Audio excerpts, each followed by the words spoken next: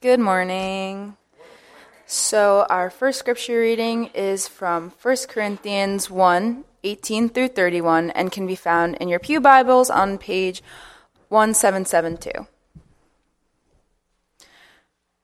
For the message of the cross is foolishness to those who are perishing, but to us who are being saved, it is the power of God. For it is written, I will destroy the wisdom of the wise, the intelligence of the intelligent I will frustrate. Where is the wise person? Where is the teacher of the law? Where is the philosopher of this age? Has not God made foolish the wisdom of the world? For since in the wisdom of God, the world through its wisdom did not know him, God was pleased through the foolishness of what was preached to save those who believe. Jews demand signs and Greeks look for wisdom, but we preach Christ crucified, a stumbling block to Jews and foolishness to Gentiles. But to those whom God has called, both Jews and Greeks, Christ the power of God and the wisdom of God. For the foolishness of God is wiser than human wisdom, and the weakness of God is stronger than human strength. Brothers and sisters, think of what you were when you called. Not many of you were wise, but by human standards, not many were influential, not many were of noble birth. But God chose the foolish things of the world to shame the wise. God chose the weak things of the world to shame the strong.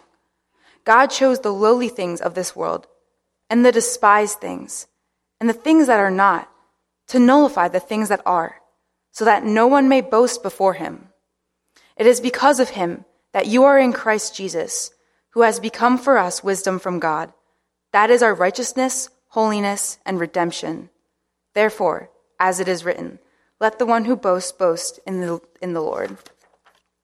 Our second scripture reading is from Matthew 5, 1 through 12, page 1501 in your pew Bibles.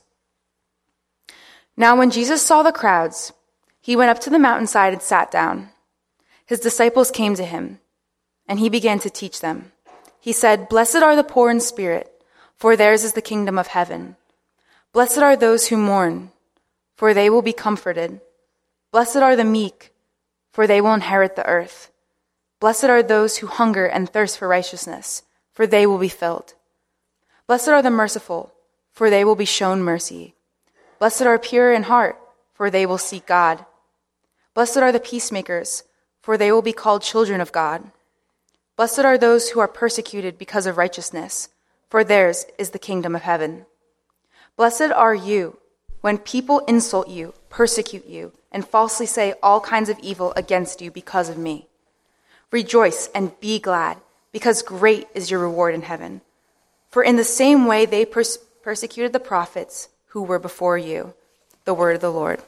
Thanks be to God.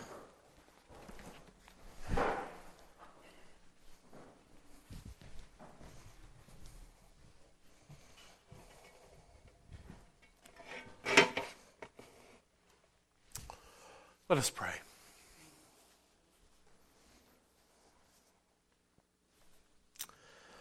Oh God, in our worship together this morning, may your words alone be spoken, and may your words alone be heard.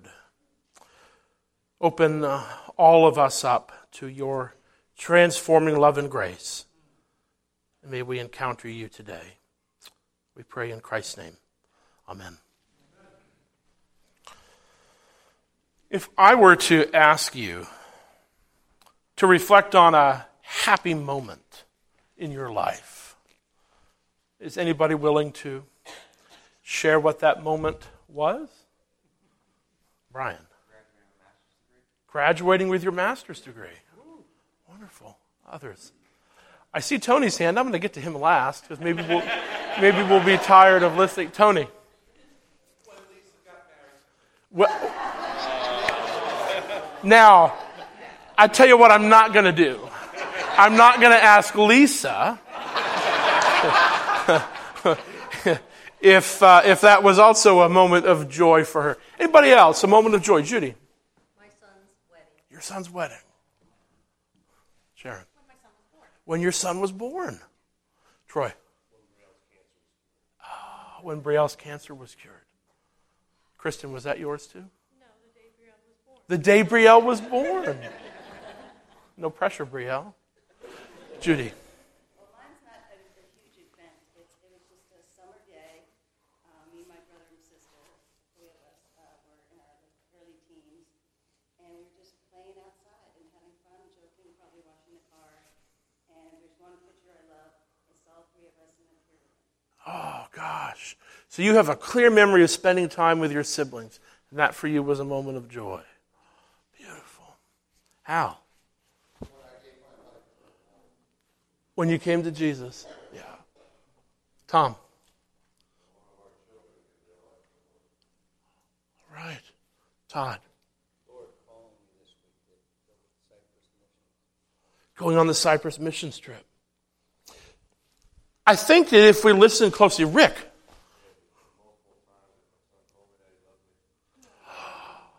The times your son told you he loved you. If you listen closely to everything we all shared, there's a common strand that runs through all of these. You all lifted up as moments of joy. Moments in your life that were not just about you. Did you hear that in each person? Finding Jesus, the birth of a child, when a child is healthy and well again, when a child says to his dad that he loves him. Those are all moments that involve other people that are not directly about each of you who mentioned them, although you're involved, you're affected by it, but it's not about you. You've heard me talk in sermons that there's such a thing as spiritual physics or spiritual laws. Just as if I take this box of tissues and I drop it, what will happen? Gravity will have an effect upon it, won't it? The tissue fell. We're not surprised that the tissues fell, did we? We know about the law of gravity. Well, did you know that there are spiritual laws as well? And one overarching spiritual law that we see so clearly all through the Bible, it's really on display in the New Testament, and it's especially pronounced here in this section that begins Jesus' famous Sermon on the Mount, is that a life of joy, a life worth living, is a life that's not solely about you. Solely about you. I think it was at Bill's service a week or two ago that I mentioned that in all of these memorial services that I've done, when people get up and talk about their loved one, they don't lift up as things to remember that that individual had a really flush 401k, or had great stock market holdings, or had a ton of money, or drove these fancy cars. What you hear again and again is how kind someone was, how much somebody loved their children, how much a person supported somebody else when they were going through a difficult time. Sometimes it takes the end of life for us to get that real clarity on things that really matter. For these spiritual dynamics to kind of rise up into our view and for us to focus on them. But when you all shared those moments of joy, even Tony's moment of joy, it was about somebody else. It was about meeting Lisa and falling in love with her and marrying her. I hope I'm not reading too much into that. But these moments of joy that y'all mentioned involve somebody else. See, friends, the spiritual law is that when we give of ourselves, when we give our lives, we actually receive. When we, in service to God and to others, live sacrificially, when we, as Paul says in Philippians chapter 2, when we take on the mind of Christ, and what did Christ do? He considered the needs of others over himself. Paul links that directly in his letter to Philippians as a source of joy. That when we live that way, we find joy. We find that too here in Matthew chapter 5. Matthew chapters 5, 6, and 7 comprise the Sermon on the Mount these well-known set of teachings of Jesus really on the kingdom of God, of what it means to live in this world and to live among the life of believers, what it means to sort of adopt a kingdom mindset, a kingdom worldview, and then how that lives out practically in the world around us. And Jesus begins. Now, I want to set the context a little bit. Actually, to understand the Sermon on the Mount, we need to go back to the end of Matthew chapter 4. Listen to these words. Jesus went through Galilee, teaching in every synagogue, proclaiming the good news of the kingdom, and healing every disease and sickness among the people. News about him spread all over Syria, and people brought to him all who were ill with various diseases, those who suffered pain, the demon-possessed, those having seizures, the paralyzed, and he healed them. Large crowds from Galilee, the Decapolis, Jerusalem, Judea, and the region across the Jordan followed him. Now, when Jesus saw the crowds, he went up on a mountainside and sat down. His disciples came to him and he began to teach them. And then we have the famous Beatitudes. Beatio is the word in Greek. And the word blessed, which we recognize, don't we, in these Beatitudes, blessed are, blessed are, blessed are. That word blessed doesn't entirely get at the meaning in that word beatio, Greek. One of the things that often happens in translation is the tense of a word communicates something. And that isn't cleanly translated in the English here. Blessed, yes, that's certainly a shade of the word. But beatio, particularly in this context, is sort of like a diamond. If you take a diamond and you start to turn it, you see different facets of it, don't you? And they reveal something about the fullness of that diamond. Well, the word that Jesus uses here has layers of meaning and is packed with so much power. The essence of what Jesus is getting at is, if you live this way, then you'll find a life of joy and happiness. You'll be blessed. The word blessed, I think, has somewhat been stripped of a bit of its power. What Jesus is saying here is, if you do this, if you live this way, you will enter into the fullness of life. There's a word here that Jesus uses, one of the Beatitudes, blessed are the peacemakers. You know what the word is for peace? Starts with an H. I know somebody here knows it. Starts with an S. I know somebody here knows it. Shalom. Shalom. And the word shalom is not sort of, you go to Thanksgiving dinner and there's tensions underneath the surface, but everybody kind of keeps it quiet. No, that's not the peace that Jesus is talking about. This is a total, full, complete peace that touches on every aspect of your existence. From your relationships, your relationship with God, your relationship to others, from your health to the way that you are in the world vocationally, all of that is taken up in this sense of peace that only God can give you. And I think that's a good way, friends, for us to think of this entire set of Beatitudes. That Jesus is teaching us a pattern and a way of life that touches on every facet of existence. What I want to do is go through the Beatitudes very briefly. We'll see if we can make it through all 8 of these in just a short amount of time. The Beatitudes, though, they're so familiar to us.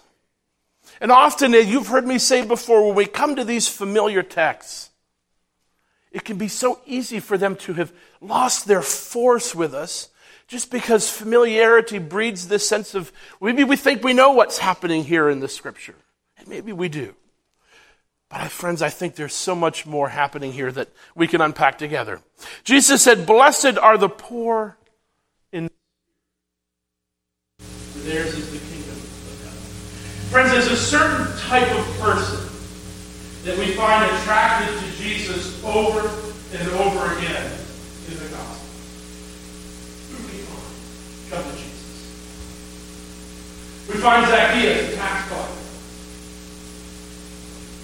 We find a woman at the well who reveals to Jesus that she'd been married 5 times. We find people, a woman that good religious people who know their laws are ready to stone. And Jesus comes up and offers her mercy.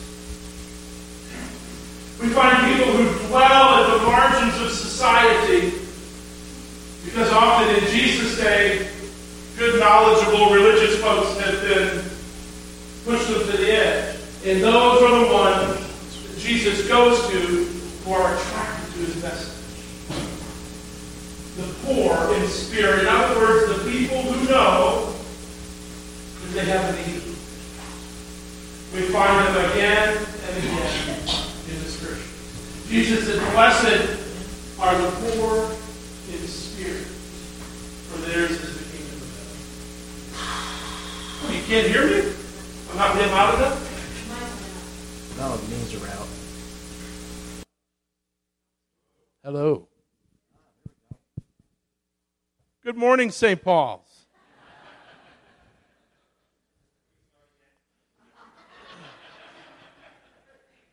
Friends, I want you to reflect on a moment of life that brought you joy and no, we already did that. I think the batteries died on this, so if I hand this off to somebody, can you give me some batteries? Pete, can you run that back to the soundboard? Thank you. This one mic, you all know me. You've seen me preach enough. I don't like to be up at the pulpit.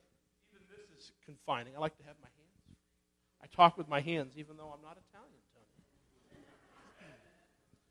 The next beatitude that Jesus offers is this: blessed are those who mourn, for they will be comforted. See, friends, only somebody who has entered into this full shalom that Jesus wants to provide, those who are in the kingdom, those who have allowed the reign of God to saturate their lives, can even stand and say this: blessed, happy, fulfilled are those who mourn, for they will be comforted. What do we find? What's the exhortation that Paul gives? For Christians, there was something that set them apart in the early church.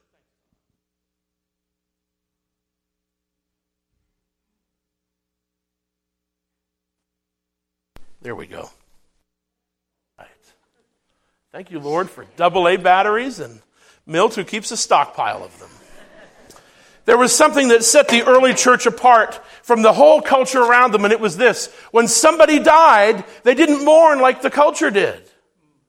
They didn't mourn like the world did because they had something. They had hope. Blessed are those who mourn, for they will be comforted. Maybe, friends, you found that in your own life. In a moment of deep darkness, in a moment of despair, when everything seemed to have been taken from you, there was someone who spoke into your life and offered comfort. You realized that God had you even in the deepest, darkest hole. There's something, friends, about someone who is in the kingdom, that they can mourn, but not like those who don't have any hope. Blessed are those who mourn. Blessed are the meek, for they will inherit the earth. Happy, joyful, fulfilled is the one who has such an orientation of humility toward God and toward those around them.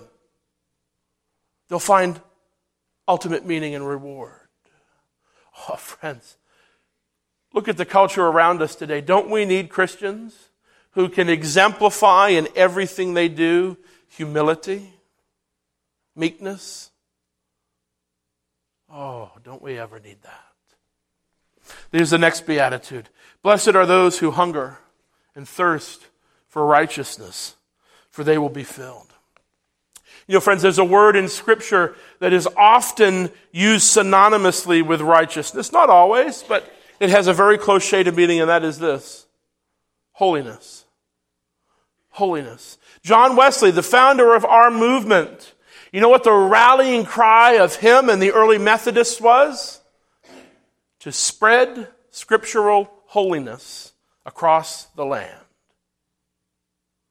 Wesley and the early Methodists got it, that a life of relationship with God, a life suffused with the Beatitudes, results in holiness, results in a way of being in the world that points others to God.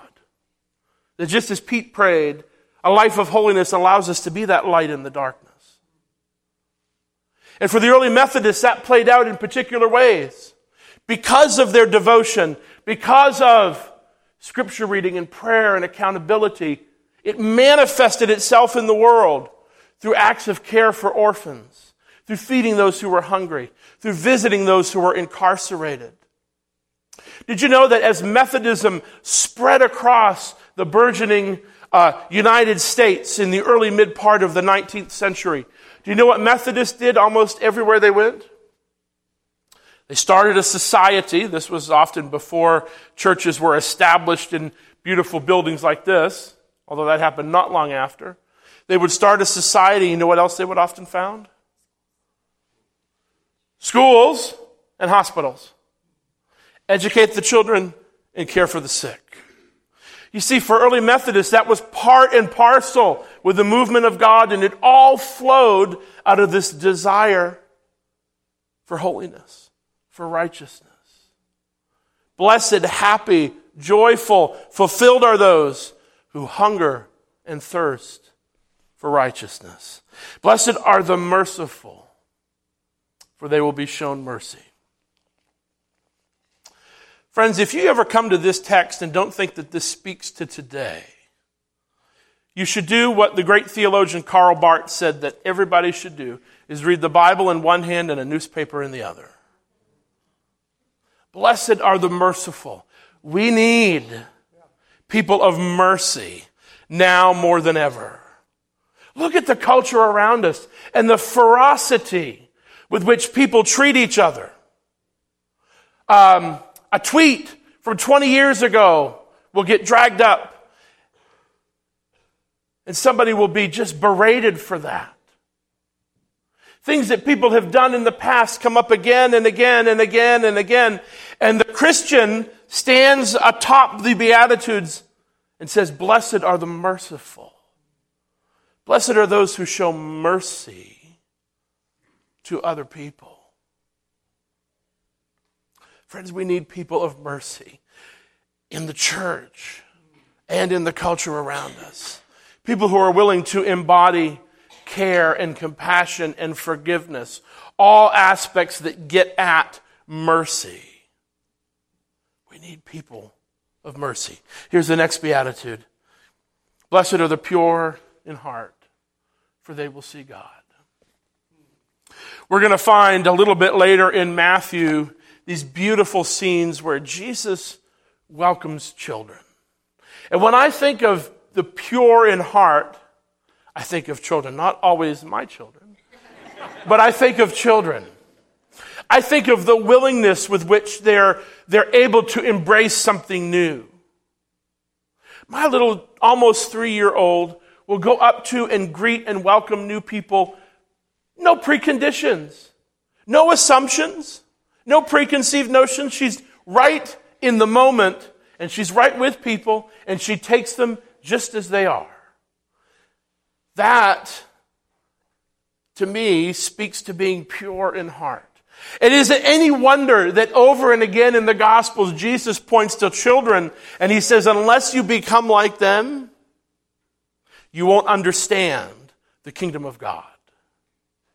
There's a sense of purity and welcome and just this unreserved love that children seem to be able to give that I don't quite know when, but it seems like almost every adult I've met has kind of lost that, myself included.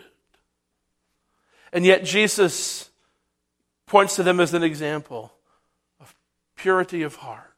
Blessed are the pure in heart, for they will see God.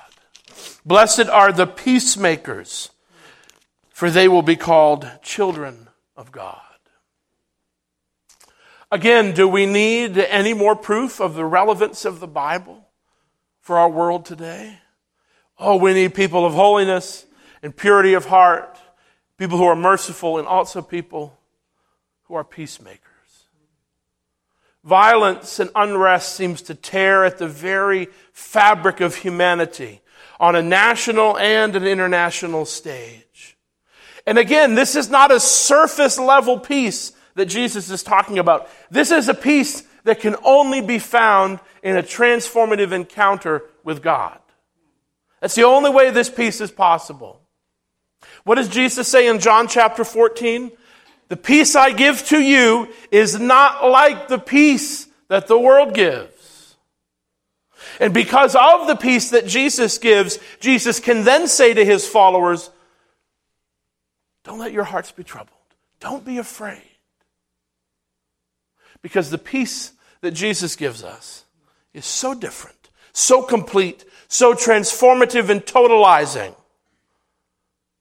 than any peace that we can find anywhere else.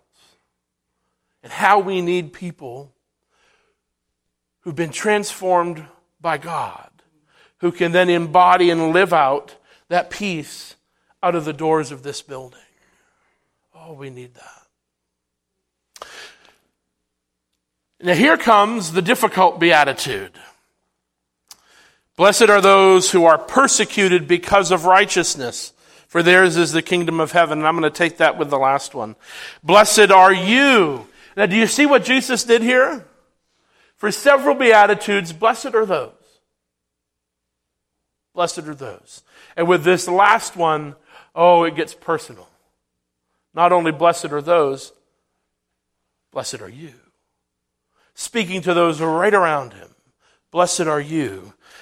When people insult you, persecute you, and falsely say all kinds of evil against you because of me. Rejoice and be glad, because great is your reward in heaven. In the same way, they persecuted the prophets who were before you. I guess the upside of that is, hey, if you're persecuted like that, you're in pretty good company. You're right there with those line of prophets. And if you spent much time with the prophets, that's a common motif again and again. See, the prophets were called to do one particular task. That was to call the people back to relationship with God, to right standing, to righteousness, to holiness. The prophets would call them back to that. And it would often start by indicting the people for the way they worshiped. Because out of worship, everything else would flow. If the worship of God was off, if the relationship with God had become distorted, then everything else, the care for the orphans and the widows, care for those who were poor, loving your neighbor as you loved yourself, all of that would also be distorted. Because that all flows from right relationship with God. So the prophet's task was to go to the people and to warn them, to call them back to God and to warn them of the consequences that would follow if they were to not return to righteousness and holiness in worship and in living the rest of life. Jesus said, blessed are you when people mock you and insult you and persecute you. See, when the Christian embodies these beatitudes, when we seek to make all of these markers of the person who's in the kingdom of God part of our lives, there may be people who look at you and say, man, that Bill, he's a little weird. He's always talking about Jesus. Friends, it happens. When we embody what is written down here at the beginning of Matthew chapter 5, that's necessarily going to make us different than the world around us.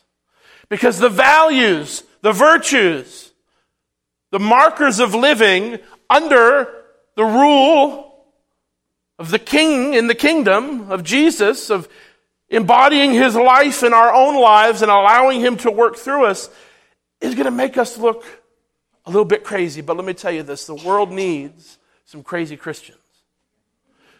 The world needs some people that they might look at and say, man, look at Look at how merciful they are.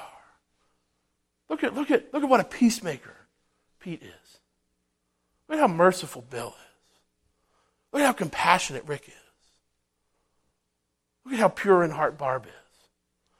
That sets us apart. It makes us different. In addition to being people of hope, there was another marker that set the very earliest followers of Jesus apart. You know what this was? Look at how they love each other. Look at how they love each other. And love, not more than just a word on a Hallmark greeting card. You know what love means? Love means to will the good of somebody else. Love means to will the good of somebody else. Moves it out of the feeling of emotion and turns it into a lifestyle decision. Love is to will the good of somebody else. And out of love, it finding its source in God Almighty, coming to us through what Jesus Christ has done for us, and the Spirit dwelling in those of us who follow Jesus Christ, allow us to live this kind of a life. This is nothing that we can manufacture on our own. If it were up to each one of us to manufacture our own mercy, to be pure in heart on our own volition, to out of our own strength be holy in righteousness, every one of us would fall short. But thank God it's not up to us.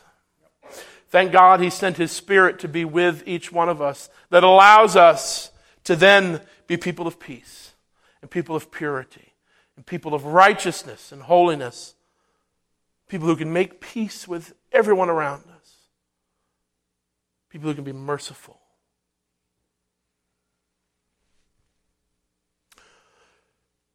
Friends, I want to invite you to pray about these Beatitudes. Read them again and again throughout this week. And ask God this in your life and your relationships. Where do you need to live out these Beatitudes? Ask God to bring someone in your life to whom you can show mercy.